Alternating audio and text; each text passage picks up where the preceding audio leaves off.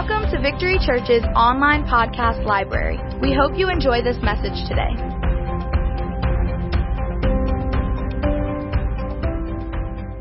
Well, I'm going to be reading today out of 1 Corinthians chapter 11, starting with verse 23.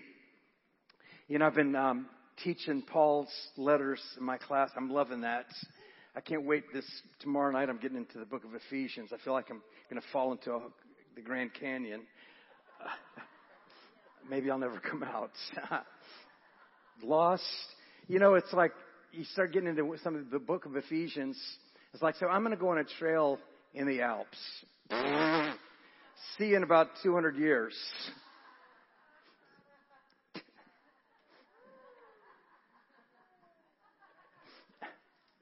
But I've been reading Paul's letters again, and I got stuck on this one passage when Paul began to teach about communion, 1 Corinthians 11. You know, it's significant. If those of you that know anything about the Bible, 1 Corinthians 12, he starts to teach about the 12, 13, and 14 is the gifts of the Spirit. He starts teaching about the body of Christ, then the gifts of the Spirit. Very important, but he leads into that for a reason with his teaching on communion. You can't have the gifts of the Holy Spirit if you're out of fellowship. Communion is fellowship. Fellowship with God and fellowship with the body of Christ. And if that's goofed up, the gifts of the Spirit are going to be tainted, and they're not going to be authentic. It's dangerous. So anyway, 1 Corinthians 11, starting with verse 23. And this book was written probably about 25 years after the resurrection. It was written before any of the Gospels were written, before Matthew, Mark, or Luke, or John. And it was, so this is the first written account of the Last Supper. Pretty powerful. So here you go. 1 Corinthians 11. I received from the Lord. So Paul said, I received this from the Lord. I received from the Lord that which I also delivered to you. It kind of reminds me of what Peter said. Silver and gold have I none, but that which I have give I you. So he's given us something here. That the Lord Jesus, on the night in which he was betrayed, he took bread. And when he'd given thanks, he broke it. And he said, this is my body, which is for you. Do this in remembrance of me. In the same way, he also took the cup after supper, saying, this cup is the new covenant in my blood. Do this as often as you drink it in remembrance of me. For as often as you eat this bread and drink this cup, you proclaim the Lord's death until he comes. So this morning, one of the things, there are many things that will be happening, is we take communion. One of the things that happens when you take communion is you're preaching the cross with your actions. You're proclaiming the Lord's death. By taking communion, you're saying, I believe in the death of Jesus. I believe in the resurrection of Jesus. I believe he's alive. You're preaching Christ with your actions, which is stronger than words. So therefore, whoever eats the bread or drinks the cup of the Lord in an unworthy way. I remember reading that the first time. It scared the fire out of me as a young Christian. He's guilty of the body and blood of the Lord. I don't want to be said to be guilty, whatever that means, of the body and blood of the Lord. But he says, but a person must examine himself. In so doing, he's to eat of the bread and drink of the cup. Now, many times people use that scripture to say that non-Christians shouldn't take communion. That's not what Paul's saying. He's talking to Christians. He's speaking to Christians they're claiming to be Christians. They're in church. And he says something that you need to examine yourself, that you're not taking communion in proper way. It's quiet in this Baptist church up in here this morning. Oh, yes, a Baptist-costal church. I remember you preach in tongues at home. That's right.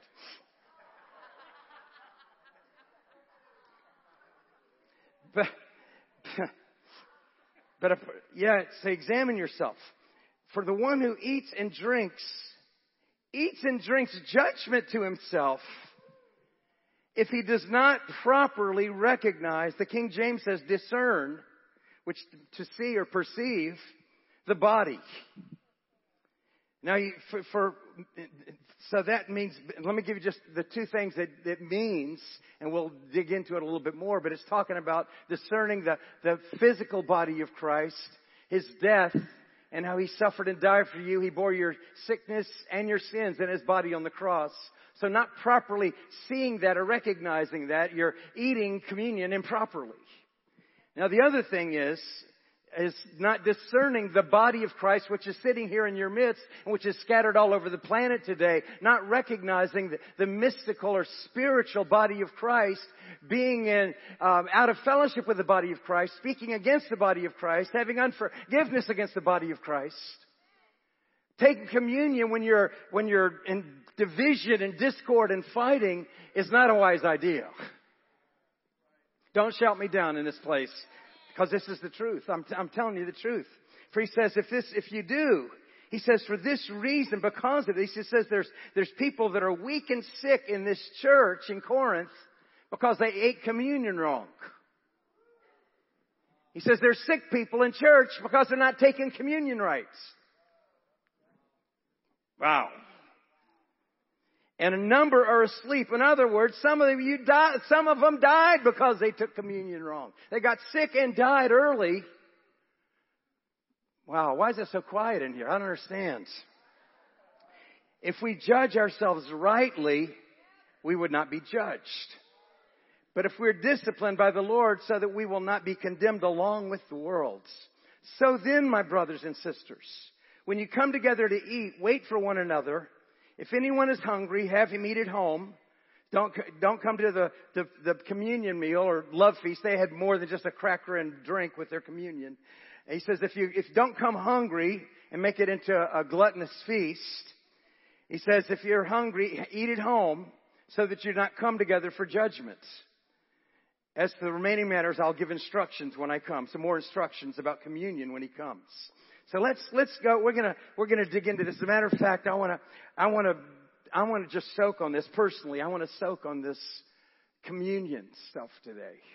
We're gonna take communion this morning. We're gonna take communion again tonight. And I want to feast on God. I want to meditate on God. I want Him to soak into my soul. And I want His body and His blood to have its effect on my spirit, my soul, and my body. There's healing in the communion. There's healing for your spirit, soul, and body. I don't want to just eat crackers and grape juice this morning.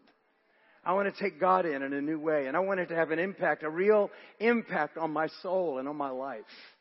I want to live long. I don't want to be cantankerous. I don't want to be a bitter, angry old man. I want to walk in childlike faith until the day I die. I want to walk with the Lord. I want to move in the ways of the Holy Ghost until I lay this body down. I want to finish my race. How about you? I don't want to be divisive. So anyway, let's start with the first, to give thanks. 1 Corinthians 11:24. When he had given thanks, he took it and he gave thanks. Now this was the Passover meal. He was eating the Passover meal on the day all the other Jewish people were eating Passover. He was eating with his family, his spiritual family, his 12 disciples. All over Israel, they were sitting down that night and they were taking their Passover meal. But this was different from all the rest because Jesus was bringing a revelation of something that was going to be a part of every church until He came back again. He was revealing the Last Supper out of the Passover feast, the Jewish Passover feast. And when he began he was acting as the head of the family, as the father, and he was passing out the food. And when he'd given thanks, he took the bread and he broke it. After he had given thanks, the word thanks there, this is a beautiful word. Many of you know it. It's Eucharisteo. I wonder what that is. Eucharist, right? Eucharist. It literally means to give thanks. And the early church took this phrase, the giving of thanks, and tied it to communion. And they began to tie it to the body and blood of Jesus, the Eucharist. We're giving thanks to the Lord.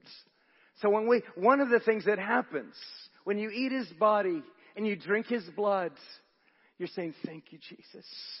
Thank you, Jesus. You found me when I was lost. Lord, I don't take that as casual or unimportant. I thank you that you took me out of darkness. You brought me out of my world of shame, and you brought me into the kingdom of God. I was not your son, but now I've become your son or your daughter. You've redeemed me with your precious blood. You've put your blessing upon my life. You've given me a spiritual family. You've given me a family. You've provided for me every day. You've healed my body. You've healed my mind. And you're doing above and beyond anything I could ask or think. Thank you, Jesus. Thank you, Jesus. Thank you, Jesus. That's a big part of what communion is. It's our Thanksgiving feast. This is our Thanksgiving feast. We're having Thanksgiving in a few weeks from now, but this is our Christian Thanksgiving. Eucharisteo, I give thanks to the Lord, for He is good and His mercy endures forever. You know, you can find these notes online. I've got all kind of blogs and stuff that I don't have time to read here. But we'll go to the second part. I'm going to read verse 23 and 24 out of the Passion. And a little twist on it here. Paul says, I've handed down to you what came to me by direct revelation from the Lord Himself. The same night in which He was handed over, He took bread and gave thanks. Then He distributed it to the disciples and said, take it and eat your fill. This is from the Aramaic New Testament. Take it and eat your fill. It's my body, which is given for you. Do this in remembrance of me. Now, I love the nuances we find when we look at the original language of the Scripture. Jesus probably spoke this originally in the Aramaic language. He said, eat your fill, which can be said as eat and be satisfied. Wow, wow, wow. So as He gave the body and the blood to His disciples, He said, eat and be satisfied. Eat and be satisfied. Eat and be satisfied. And it rings of John chapter 6. He who eats this bread and drinks this blood will never hunger and will never thirst. Eat and be satisfied. This is the only meal that you'll ever eat that truly satisfies you. Oh, you can eat the greatest Thanksgiving feast or the greatest feast of whatever you like. And at the end of the day, you're still hungry for more, and it wasn't perfect no matter how good it was. But this is the perfect meal that satisfies not our physical body alone, but it satisfies the very depths of our soul. So this morning, as we take the communion, we're saying, I thank you, Lord. And as we take this body and this blood, we're saying, oh, I'm going to eat and I'm going to be satisfied with Jesus. The world will never satisfy me. I can't find a human relationship that will ever totally satisfy me. I can't find a job or an accomplishment that will ever satisfy me, or a home or possessions that will ever totally satisfy me. I can't get enough money in the bank or in my IRA to totally satisfy me, but this does it. I am satisfied with Jesus. He's enough for me. Hallelujah. Yeah. So the Passover meal. So Matthew's account, Matthew 26:26. While they were eating, Jesus took some bread, and after a blessing, He broke it and gave it to the disciples and said, take, eat, this is my body. Now, what was this Passover feast? For those that don't know, this was the last night, the very last night the Jews were in Egypt. They'd been in slavery for 400 years. And this was their last night before they left. The last night. And the Lord said, I want you to kill a lamb for each house. And there's one lamb for every 10 people. If you need 2 families, get together. But 1 lamb for each house. And I want you to eat this lamb. Be satisfied. Eat your fill of this lamb. And I want you to put the blood of this lamb on the doorposts of your house. And if you look at it, it was kind of like a cross on their house. I wonder what that meant. The blood of the lamb on their house. That night, judgment came on the whole land of Egypt. The angel of death came and killed every firstborn son across the entire country, including Pharaoh's firstborn son. The only houses that were passed over were the ones that had blood on their house. The Passover. And Jesus was instituting this and bringing this teaching, the true meaning. That was a type and a shadow of the real. Moses brought them the shadow. Jesus was bringing the substance. He was bringing the real. Moses had a lamb. Jesus is the lamb. And he was telling them, every time you eat, you're declaring my death. You're putting this blood on your family and on your households. And what else he's saying? He says, you're eating for your journey. There's protection on you. You're coming out of Egypt. I'm bringing you out of Egypt, and I'm bringing you into a new world, into a new land. A land of promise, says the Lord. And every time we're taking communion, we're celebrating. We're no longer part of the community of this world. We've come out. We have come out. I'm no longer part of Egypt. Egypt represents this world and this world system. I don't act like them. I don't talk like them. I don't dress like them. I've come out of the world. And I have the blood marking me and the blood marking my household. This is my Passover meal. That's what we're declaring this morning. Thank you, Jesus. Yeah, we're declaring, we give thanks to the Lord because He is good. We are giving thanks to Him, and we're saying we have come out of this world system. We are eating until we're totally satisfied with God. Hallelujah. Now Christ is our Passover lamb. John 1:29. This was the first, I guess you'd have to say this is the first person that actually connected the dots between Jesus of Nazareth and the Passover lamb. It was John the Baptist. Cousin John, the preacher, the prophet. He was prophesying. He went out as the forerunner. He went and paved the way. He took the early heat till it cost him his life. He went and preached the kingdom of God. And he preached, he says, I'm not the one you've been waiting for. There's one coming after me who's mightier than I. He says, I'm not worthy to reach down and untie the sandals of His feet. The one that's coming after me will baptize you with the Holy Ghost and fire. I baptize you with water, but one coming after me is mightier than I. He'll baptize you with the Holy Spirit. And He will be called the Lamb of God because He will take away the sins of the world. He said it in John 1:29. The next day, John saw Jesus coming to him to be baptized. He looked at Him, and by revelation, he pointed to Him and said, look over there, behold, the Lamb of God who takes away the sin of the world. What kind of talk is that? No wonder Jesus said, this is the greatest prophet up until now. The greatest of the Old Testament prophets. Didn't write a book, didn't have a miracle, but he had the greatest revelation of Christ that anyone had. John, the baptizer. What did he reveal? That Jesus is our Passover lamb. He's my Lamb of God. I feast on Him, and He's enough for me. Yeah. So let me get to the best part of this.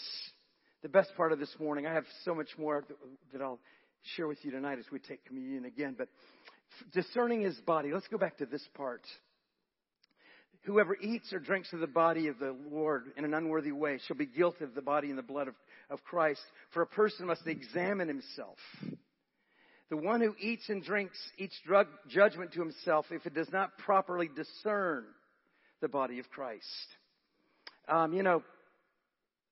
Paul made an incredibly strong statement here. He said that some of the members of the church at Corinth were sick because they had not discerned the Lord's body when taking communion. Paul even said some had died early. He went on to say two things. First, not recognizing the spiritual significance of the nature of the church, the body of Christ. And he also said, also not recognizing the spiritual significance of the death of Christ was not discerning the body properly. So, first of all, I'm getting ahead of myself here, but when you're taking communion, one of the critical things, search your heart. You don't have to look far. Am I holding something against someone? Have I been talking about someone? Come on. Is there something in my life? This is what he's saying. Am I, and even more than, am I criticizing the body of Christ? Am I speaking against the leadership of the body of Christ? I'm not saying they're perfect. Oh no, they're foul. Every one of us have faults. Every one of us have things you could speak against or recognize. But love covers a multitude of sins. Love covers, doesn't uncover. And so when if you're walking in love and you're walking in forgiveness, you're forgiving. And you're praying. If there's somebody you feel like is in error, you pray for them and forgive them and bless them as you take communion. And you're recognizing, I'm not just taking communion for myself. I'm not just sitting home on my sofa taking communion for myself. I'm part of the house of God. This is Bethel. This is the house of God. This is where Jesus lives. I recognize that I'm connected to this body. If one member suffers, I'm suffering. If one member is in trouble, I'm in trouble. We're to walk in love and care for one another and discern the body of Christ. Why? So God can move in our midst so that we're not going to get sick and die early. That we can be effective in our testimony and in our witness. That we won't be hindered in our Christian walk. That the same thing we're accusing others of won't come back on us. And this is where, this last part before we take communion, this is the other part. That's discerning the body of Christ, this mystical body of Christ. But the other part is the body of Christ, the man. To discern his body. To recognize, in communion, we're recognizing the humanity of God. We're recognizing that God became one of us. There was some stupid song on the radio, it was all over the radio a few years back. What if God was one of us? Just a slob like one of us. You know, that's not far. He became one of us. In an unperfect family, in an unperfect village, living a natural life. An unusual life as a carpenter's son. He dealt with the dirt and the sweat and all the stuff of humanity. He is one of us. He became a man like one of us, and He suffered and died like each one of us will, but He suffered and died in a way far different and greater than each of us died, because He not only died as a martyr, He died as a sacrifice for our sins. He was a sin offering, which none of us will ever have. Even if you were martyred, you'll never become a sin offering. The sins of man will never be put on you. They were put on this one and this one only, because He was the only sinless man. Jesus of Nazareth. Isaiah 53. You'd have to say He was the second greatest prophet, because He had the revelation of Christ in the Old Testament. He was despised and abandoned by men. This is 700 BC. A man of great pain and familiar with sickness, and like one from whom people hide their faces. He was despised, and we had no regard for Him. However, it was our sicknesses that He Himself bore, and our pains that He carried. Yet we assumed that He had been afflicted and struck down by God and humiliated. He bore my sickness. He bore my disease. He bore my sin in His body on the cross. And by His wounds, I am healed. I am healed. There's healing in the cup of the Lord. There's healing in the body of Christ. Recognizing the sacrificial death of Jesus. Even this morning as we take communion. Let me read this for you as we finish. This is one of the most important prophetic words in the Old Testament about the sacrificial death of Jesus the Messiah. In this portion of the prophecy, Isaiah is prophesying about the healing nature of the Messiah. Jesus fulfills this word two ways. He carried our sicknesses away by His healing ministry on earth, and He carries away our sicknesses by His death on the cross. Just as He carried our sin at the cross, He also carried our sickness and our pain in His body on the cross. Paul touched on this in his teaching about communion in 1 Corinthians 11. He said that some people in the church in Corinth had gotten sick and even died prematurely because they did not discern the Lord's body. What was he getting at? First, not discerning the Lord's body had to do with being out of harmony with the local church, not recognizing your connection to other church folks, and walking in unforgiveness would qualify for that. But Paul was also talking about not seeing the sacrificial nature of the death of Christ and not taking communion with that in view. Communion is a celebration of the double cure. Hallelujah. Be of sin a double cure, right? Communion is a celebration of the double cure. Jesus bore my sin and He carried away my sicknesses. When I look at the cup, I see my sin washed away. When I look at that body, I see my sicknesses taken on His body. He bore my suffering in His body on the cross. He bore my sin in His body on the cross. By His death, I'm forgiven and I'm made whole in the name of Jesus. Look to the sacrificial nature of His death, and you can experience the healing power of Jesus. You know, it's kind of like, Jesus, you could say in theory, He bore the sins of the whole world. But not everyone receives it. Well, it's the same way for sickness. He bore the sicknesses and diseases, but not everyone receives it. The same way you got saved is the same way you get healed. It's the same way. It's not an accident. It's by faith. You take it. I believe that. I receive. It's not just a facade. You take it. I believe that He died for my sins. Therefore, my sins have been washed away. I believe that He bore my sickness in His body on the cross. And by His wounds, I was healed. I believe it. And today, I believe I'm eating and drinking restoration to my spirit, my soul, and my body as I take it. Visit our website at www.victorychurchnola.com for service times and more information.